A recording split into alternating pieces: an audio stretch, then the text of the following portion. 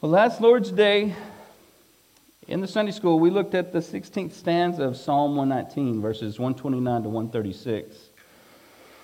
The psalmist helped us to truly live out our days coram Deo. Does anybody remember what that means? Yeah, that's right. We learn how to live out our days before the face of God. We read in verse 135, "Make your face shine upon your servant and teach me your statutes." We learn that the ultimate reason we can live before the face of God now with the hopeful expectation of seeing God's face in the future, as Jesus said in the Sermon on the Mount, "Blessed are the pure in heart, for they shall see God." It's because Christ was forsaken. As it pleased the Father to bruise Him when He put Him to grief, when the Lord made His soul an offering for sin, the just for the unjust, when Christ redeemed us from the curse of the law, having become a curse for us, for it is written, "Cursed is everyone who hangs on a tree." And as Habakkuk 3:13 says of the Lord, "You are of purer eyes than to behold evil, and cannot look on wickedness." We know that Christ was not wicked at all, but 2 Corinthians 5:21 says, "For He, that be God the Father, made Him, Jesus, God the Son, who knew no sin, to be sin for us, that we might become the righteousness of God in Him." And we looked at it, as R.C. Sproul said, it was no longer the Levitical blessing of Numbers 6 for Christ that says, "The Lord bless you and keep you. The Lord make His face shine upon you and be gracious to you. The Lord lift up His countenance upon you and give you peace." No, beloved, it was more like, "The Lord curse you and abandon you. The Lord keep you in darkness and give you only judgment without grace. The Lord turn His back on you and remove His peace from you."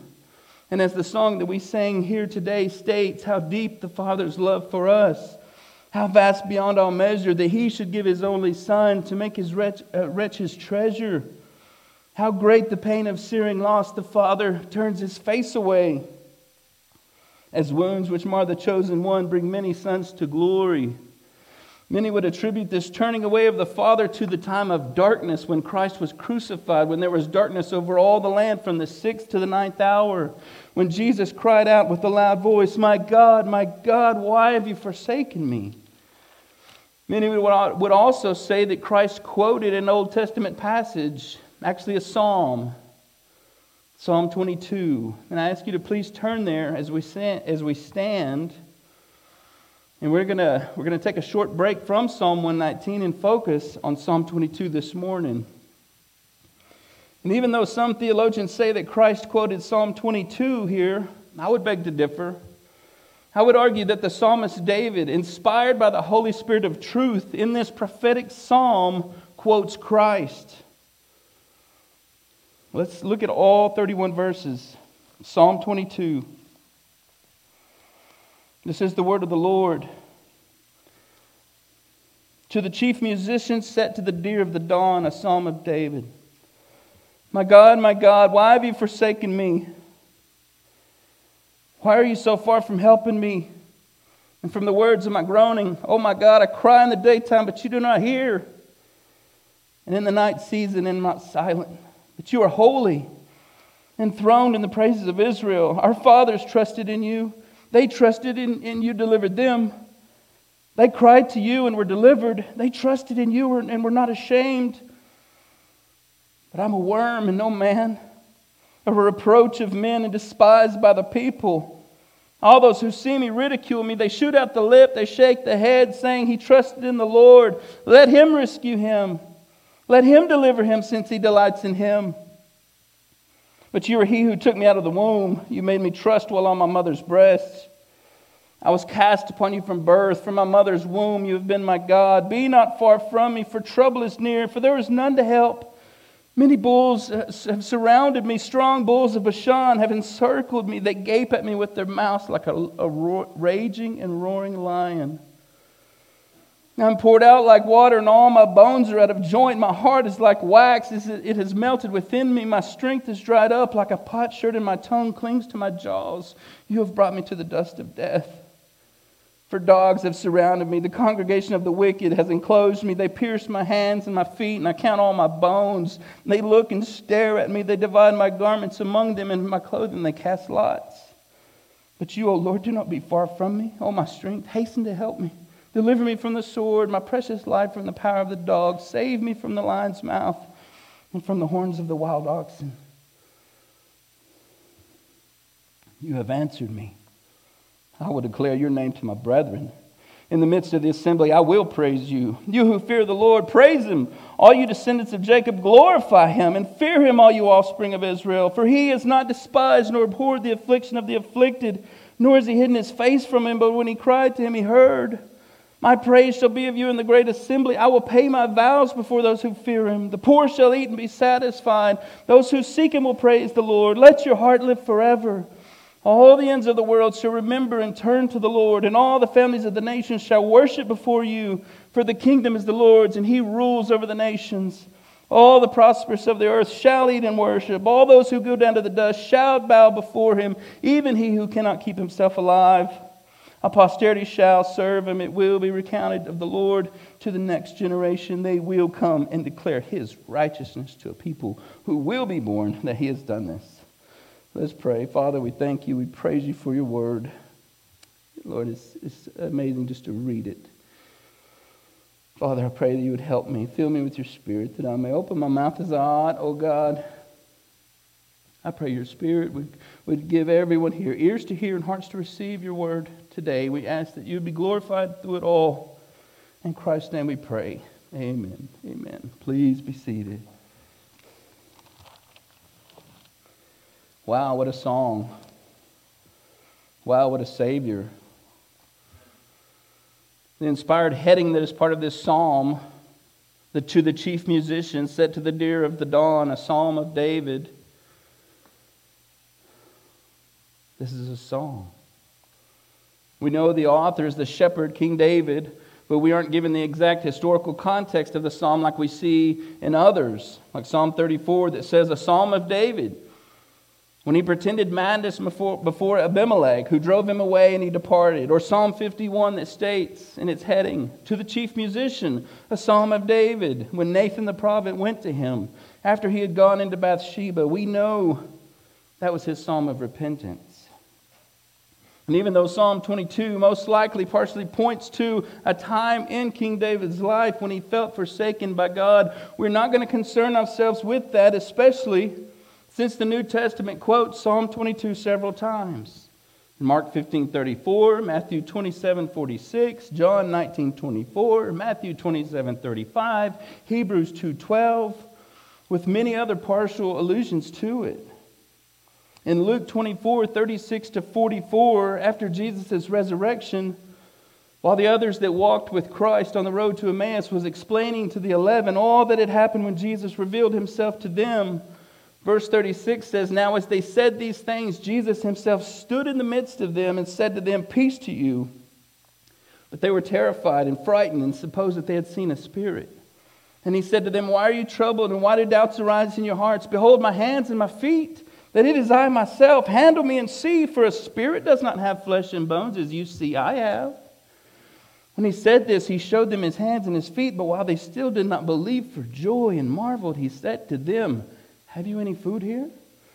So they gave him a piece of broiled fish and some honeycomb, and he took it and ate in their presence. Then he said to them, these are the words which I spoke to you while I was still with you, that all these things must be fulfilled, which was written in the law of Moses and the prophets and the Psalms concerning me.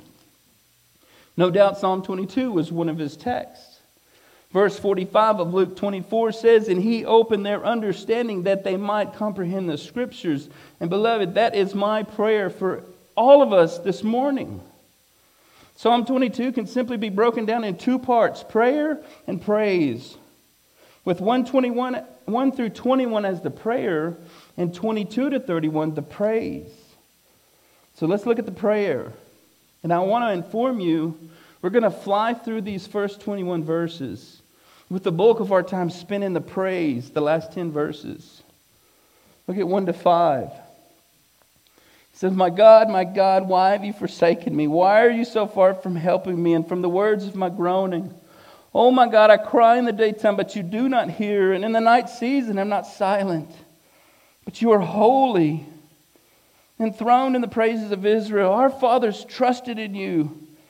They trusted and you delivered them. They cried to you and were delivered. They trusted in you and were not ashamed. Let us not forget, again, that this psalm is a song. And it was sung 1,000 years before Christ's first advent. And it's still being sung while we wait for His second advent. But like many songs we sing, whether that be worship songs or not, they have the ability to resonate with us even though they aren't about us. Today, if you go on YouTube, you can find portions of Psalm 22, especially this beginning lament, the prayer. You can find it sang in Hebrew. It's really beautiful. This one particular video that I've seen, it had shocking pictures of the victims of the Holocaust. And it was quite fitting to see the words on the screen with the pictures of the victims of the Holocaust and to have somebody to sing these words. They were a people group that were hated by men and they were forsaken by God. In Psalm 137, the children of Israel had been taken captive into Babylon, and verses 1-4 says, by the rivers of Babylon there we sat down. Yea, we wept when we remembered Zion. We hung our harps upon the willows in the midst of it. For there those who carried us away captive asked for a song. And those who plundered us requested mirth, saying, sing us one of the songs of Zion. Verse 4 says, How shall we sing the Lord's song in a foreign land? Now I can only speculate here, but you can't tell me that when the Babylonians left, maybe they left them out in the field, maybe one of the Israelites began to hum the Deer of the Dawn. They all would have known it. It would have caught their ear. They would have known it. Then all of a sudden, as someone heard the Deer of the Dawn, they begin to think. They begin to look around. They begin to see where they're at. And they remember this song and they say, my God, why have you forsaken me? Why are you so far from helping me and from the words of my groaning? My God. And even though the song fit their situation, it's not about them. It's not about them. Notice with me that even the psalmist feels forsaken and is temporarily forsaken. He hasn't forgotten his theology. Verse 3 says, but you are holy, enthroned in the praises of Israel. He knows that God does not change. He knows God is a deliverer. He remembers the Exodus. He remembers the manna in the wilderness. He remembers Gideon and Samson and Joshua. And the psalmist continues to pray in verse 6. He says, but I am a worm and no man, a reproach of men and despised by the people. All those who see me ridicule me, and they shoot out the lips, saying, and they shake the head, saying, he trusted in the Lord. Let him rescue him. Let him deliver him, since he delights in him. The Gospel of Matthew 27:38-44 says, then 2 robbers were crucified with him, one on the right and another on the left. And those who passed by blasphemed him, wagging their heads and saying, you who destroyed the temple and built it in 3 days, save yourself. If you are the Son of God, come down from the cross. Likewise, the chief priests also, mocking with the scribes and elders, said, he saved others. Himself he cannot save.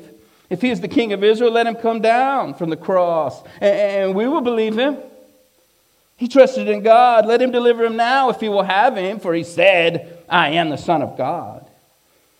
Even the robbers who were crucified and with him reviled him with the same thing. Notice what the Son of God prayed in verse 6, but I am a worm. You guys, in the oil field, a worm is a nobody. You're green. You're a rookie. You ain't nothing. You don't know nothing. If the other rig hands love you enough, they'll write worm on your hard hat. Make you feel real welcome. That's not what Christ means. This word for worm, tulah, John MacArthur points out, is the same word for the worm called the Coccus ilicis. It's an insect whose dried body is used to make an exclusive and expensive red dye. The same word tola is often translated as scarlet or crimson in our Bibles. Just like Isaiah 1:18 says, "Come now and let us reason together, says the Lord. Though your sins are like scarlet, they shall be as white as snow. Though they are red like crimson, tola, they shall be as wool." Question. You suppose it was a coincidence that the cord that marked Rahab the harlot's window was scarlet? What about Judah's twin boys by Tamar? Genesis 38:28 says, "And so it was, when she was given birth, that one put out his hand, and the midwife took a scarlet thread and bound it on his hand, saying, 'This one came out first.'" Coincidence? The Son of Man continues to pray in 9 and 10. He says, "But you are he who took me out of the womb. You made me trust while on my mother's breast. I was cast upon you from birth, from my mother's womb. You have been my God." Even though the world is ridiculing Jesus, even though he is despised by the people as they mock the Father and Christ trusting in him, the Lord prays, reminding the Father of his incarnation. The great promise of redemption found in Genesis 3:15, the seed of the woman. And he knows God has been faithful every step of the way, but now forsaken. Look at 11 to 13. It says, "Be not far from me, for trouble is near. There is none to help. Many bulls have surrounded me. Strong bulls of Bashan have encircled me. They gape at me with their mouths like a raging and roaring lion. Be not far from me." Again, Dr. MacArthur likened these bulls of Bashan as great hosts of wickedness, the hounds of hell, if you will, who were surrounding the Lord, the powers of darkness who thought that they were winning. The Lord of glory who casted out demons left and right, that screeched in his presence, appear to be winning. They're gaping at him with their mouths. Victory is so close they can taste it. The Son of Man continues to pray in 14. "I'm poured out like water, and all my bones are out of joint. My heart is like wax. It is melted within me. My strength is dried up like a potsherd, and my tongue clings to my jaws. You have brought me to the dust of death, for dogs have surrounded me. The congregation of the wicked has enclosed me. They pierced my feet, my hands and my feet. I can count on my bones. They look and stare at me. They divide my garments among them, and for my clothing they cast lots. But you, O Lord, do not be far from me. O my strength, hasten to help me. Deliver me from the sword, my precious life, from the power of the dog. Save me from the lion's mouth and the horns of the wild oxen."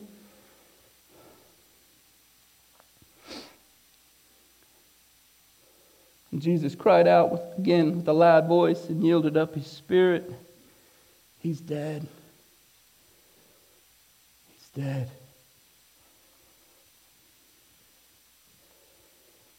The New King James is very close to the original Hebrew here. And there's a space in the text after wild oxen. The one who was dead is alive. The one who was forsaken was heard. For God did not leave his soul in Hades. He did not allow his Holy One to see corruption. Though he was dead for 3 days, the risen Lord said, "You have answered me. You have answered me." The prayer of lamentation now turns to praise. Look with me at 22.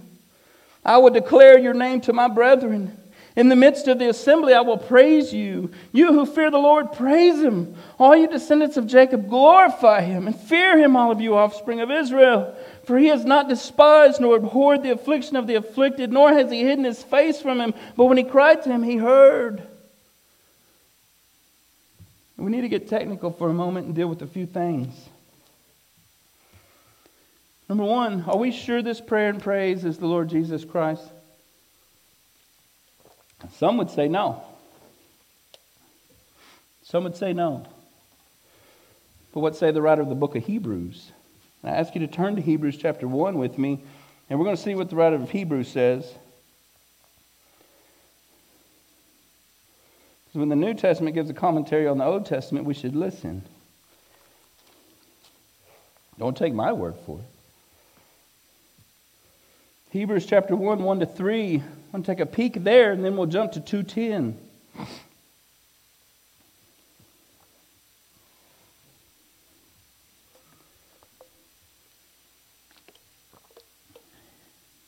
God, who at various times and in various ways spoke in times past to the fathers by the prophets, has in these last days spoken to us by His Son, whom He has appointed heir of all things, through whom also He made the worlds, who being the brightness of His glory and the express image of His person, and upholding all things by the word of His power, when He had by Himself purged our sins, He sat down at the right hand of the Majesty on high. I want you to see the deity of Christ there, the Creator God there. In 2:10, he picks it up. He says, "For it was fitting for Him, for whom are all things, and by whom are all things, in bringing many sons to glory, to make the captain of their salvation perfect through sufferings. For both He who sanctifies and those who are being sanctified are all of one." That means we're all human. Christ didn't come as a spirit. He came as one of us, the babe in a manger. He was a man. So both He who sanctifies and those who are being sanctified are all of one. We're people. For which reason He is not ashamed to call them brethren. And don't forget that. Verse 12, saying, "I will declare your name to my brethren. In the midst of the assembly I will sing praise to you." Oh, okay. So what did Psalm 22 say in verse 22? "I will declare your name to my brethren. In the midst of the assembly, I will praise you." Hebrews, the writer of Hebrews says, that's Christ. That writer of Hebrews didn't even say that's David. Hebrews says, that's Christ. He goes on to say, "And again, I will put my trust in Him. And again, here I am and the children whom God has given me.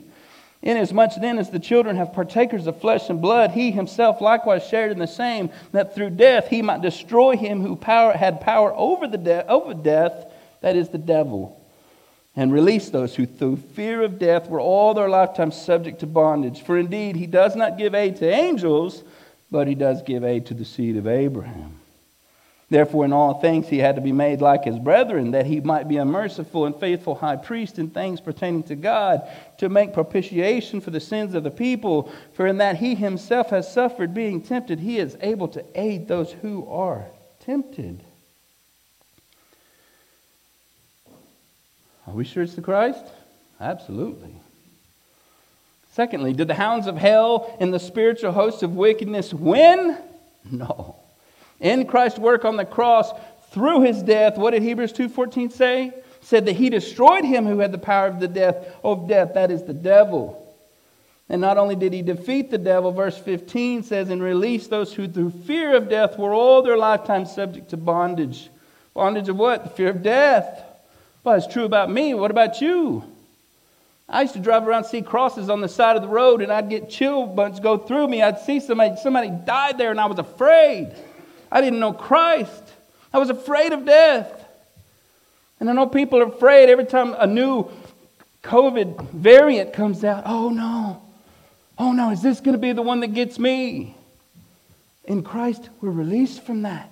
There should be no longer a fear of death. Bring it on. I want to be with my Savior anyway.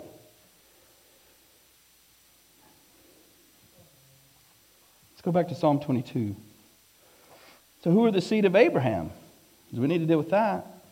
Father Abraham had many sons. Verse 22, Christ is declaring God's name to His brethren. Verse 23, Christ exhorts those who fear the Lord to praise Him. Christ exhorts the descendants of Jacob to glorify Him. Christ exhorts the offspring of Israel to fear Him. Is there any hope for us Gentiles? What's a Gentile to do? Help us out, Paul. Where are you, Paul? Oh, Galatians 3, 26 to 29. Listen to what Paul says. He says, "For you are all sons of God through faith in Christ Jesus. For as many of you as were baptized into Christ have put on Christ. There is therefore neither Jew nor Greek, neither slave nor free. There is neither male nor female, for you are all one in Christ Jesus. And if you are Christ, then you are Abraham's seed and heirs according to the promise." Can you sing that song with great confidence? Father Abraham had many sons, and I'm one of them. Who are the seed of Abraham? The offspring of Israel, the descendants of Jacob. If you're in Christ, beloved, it's you. If not, put your faith in Christ today. So number 4, the other technical issue we need to deal with here, are we wrong to say that the Father turned his face away from Christ? Maybe you saw it in the text there, because verse 22, God the Son says he's going to praise God the Father. In verse 23, he directs those who fear God, the seed of Abraham, to praise God. And then there's a 4, verse 24, here's the reason, for he has not despised nor abhorred the affliction of the afflicted. That's just another way of saying Isaiah 53:10. It says, yet it pleased the Lord to bruise him, to crush him. What did the rest of 24 say? Nor has he hidden his face from him, but when he cried to him, he heard. So are we wrong? Did he turn his face from him or did he not? And I'm going to refer to John Gill's commentary here on his exposition of the entire Bible. If you wonder who John Gill is, he preached at Charles Spurgeon's church about 100 years before him. If you want some street cred, which we should. John Gill says concerning him, and I quote, neither hath he hid his face from him, when he's speaking of that text. When men did as ashamed of him, he refers to Isaiah 53:3 that states, he is despised and rejected by men, a man of sorrows and acquainted with grief. And we hid, as it were, our faces from him. He was despised, and we did not esteem him. Gill continues, for though he forsook him for a while, and in a little wrath he hid his face from him for a moment, that he might bear the whole curse of the law for us, yet he returned again, and did not hide his face from him forever. But when he cried unto him, he heard, and cried not only on account of his crucifiers, that God would forgive them, but on account of himself, that he would not be afar off from him, that he would take his spirit or soul into his hands, into which he had committed it. You remember that from the cross? Father, into your hands I commit my spirit, that he would deliver him from the power of death and the grave, and loose their bands in which and in all which he was heard. Unquote. And I say amen and amen. I'm going to accept it at that. The psalmist continues to sing in 25 to 26. Look at this. My praise shall be of you in the great assembly. I will pay my vows before those who fear him. The poor shall eat and be satisfied, and those who seek him will praise the Lord. Let your hearts live forever. Have you ever considered who we sing with? This is twice now that the Lord is mentioned praising God in the midst of the assembly. Once in verse 22, now in verse 25 says, and in the great assembly. The assembly of whom? Well, verse 22 says, the brethren. This word assembly is also translated congregation. Do you think of the Lord Jesus Christ as your brother? Romans 8 teaches us that those who are saved have received the spirit of adoption, by whom we cry out, Abba, Father. And Romans 8:29 says, for whom he foreknew, he also predestined to be conformed to the image of his Son, that he, Jesus, might be the firstborn among what? Many brethren. And what did Jesus tell his disciples? We looked at it this morning, praise God. Our Father, who art in heaven, hallowed be your name. Your kingdom come, your will be done on earth as it is in heaven. What did Jesus teach the woman at the well in John 4:23? He said, but the hour is coming, and now is, when the true worshipers will worship the Father in spirit and truth, for the Father is seeking such to worship him. Oh, that this truth would change our worship. As we consider, is it wrong to praise and worship Christ? Absolutely not. We see that in Scripture over and over. He received worship. The second person of the Trinity can do that. But it's not wrong to think that who we're singing with. As we praise the Father, we're singing with Christ. We're singing with our big brother. And it's amazing. It blows my mind to even just see it in the text. It's like, are you serious? Let's go praise the Lord. Oh, well, I don't know. I didn't really get much out of that worship. It wasn't about you. Maybe you weren't worshiping with your brother, the Father of lights, to whom there is no shadow of turning. May it change our worship forever, folks. We speak of gathering or joining the heavenly host, don't we? To praise the Lord. But let us never forget the true worship leader, our big brother, the Lord Jesus Christ. He's the true worship leader. Not only does Christ praise, but he pays. Look at 25b. He says, I will pay my vows before those who fear him. 26 says, the poor shall eat and be satisfied, and those who seek him will praise the Lord. Let your heart live forever. Beloved, Jesus paid the price for salvation with his very own blood. But for whom? Well, those who eat. Jesus said in John 6:51, I am the living bread which came down from heaven. If anyone eats of this bread, he will live forever. And the bread that I shall give is my flesh, which I shall give for the life of the world. Yes, beloved, seek the Lord while he may be found. There's a great promise here. If you do, you will praise the Lord in spirit and in truth. The life Christ gives is eternal. He says, let your heart live forever. Christ praises the Father. He paid the debt. He also promises the future. There's 6 shall or will promises that we're going to look at from 27 to 31. The first one is in 27a. He says, all the ends of the world shall remember and turn to the Lord. They shall. They will. What was the great promise of Psalm 2, 7, and 8? He says, I will declare the decree. The Lord has said to me, you are my son. Today I have begotten you. Ask of me, and I will give you the nations for your inheritance and the ends of the earth for your possession. Number 2, 27b. It says, and all the families of the nations shall worship before you, for the kingdom is the Lord's, and he rules over the nations. What did the Lord promise Abraham? In Genesis 12:3, it says, in you all the families of the earth shall be blessed. Galatians 3:16 says, now to Abraham and his seed were the promises made. He does not say, and to seeds as of many, but as of one, and to your seed, who is Christ. Don't you love how patient the Lord was with his disciples? I mean, over and over.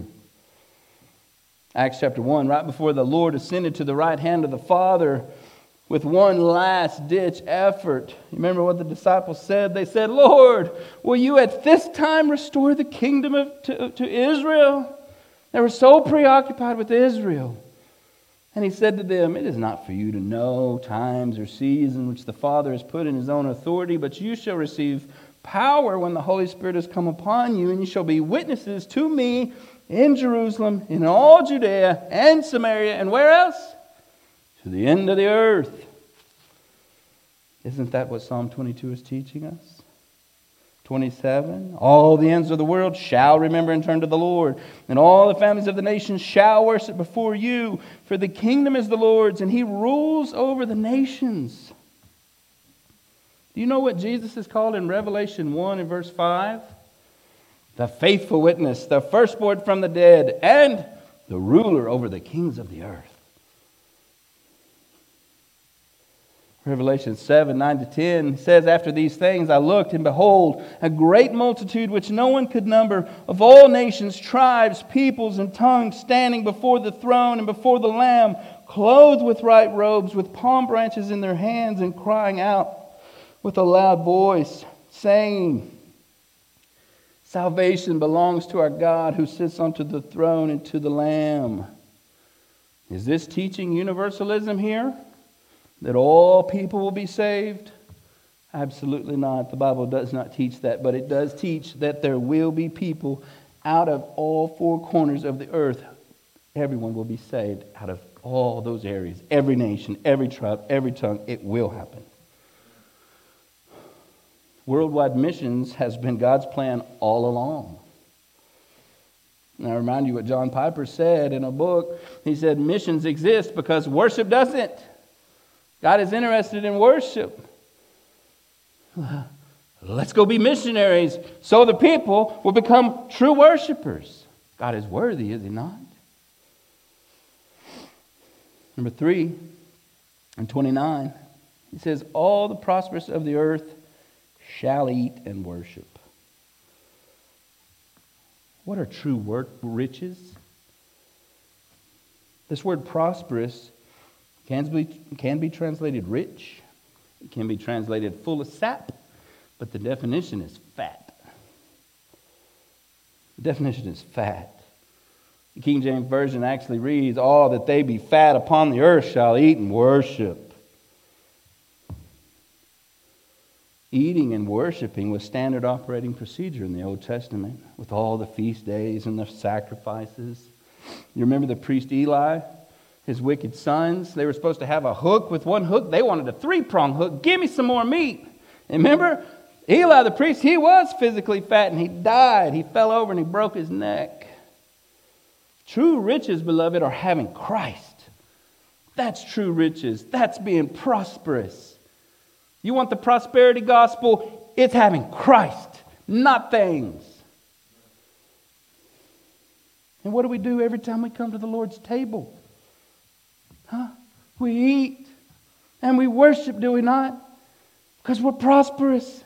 If we have Christ, we eat and we worship. And I hope that you take it seriously when we come before the Lord and we eat and we worship. And our pastor says, hey, check your heart. If you have sin, you know what? Sometimes the best thing that we need to do is not eat and worship and deal with our sin. Do we ever do that? Do you see that much? Nah, everybody, let's roll them through. Let's get them through. Let's go sit down, whatever. And I'm talking to myself here.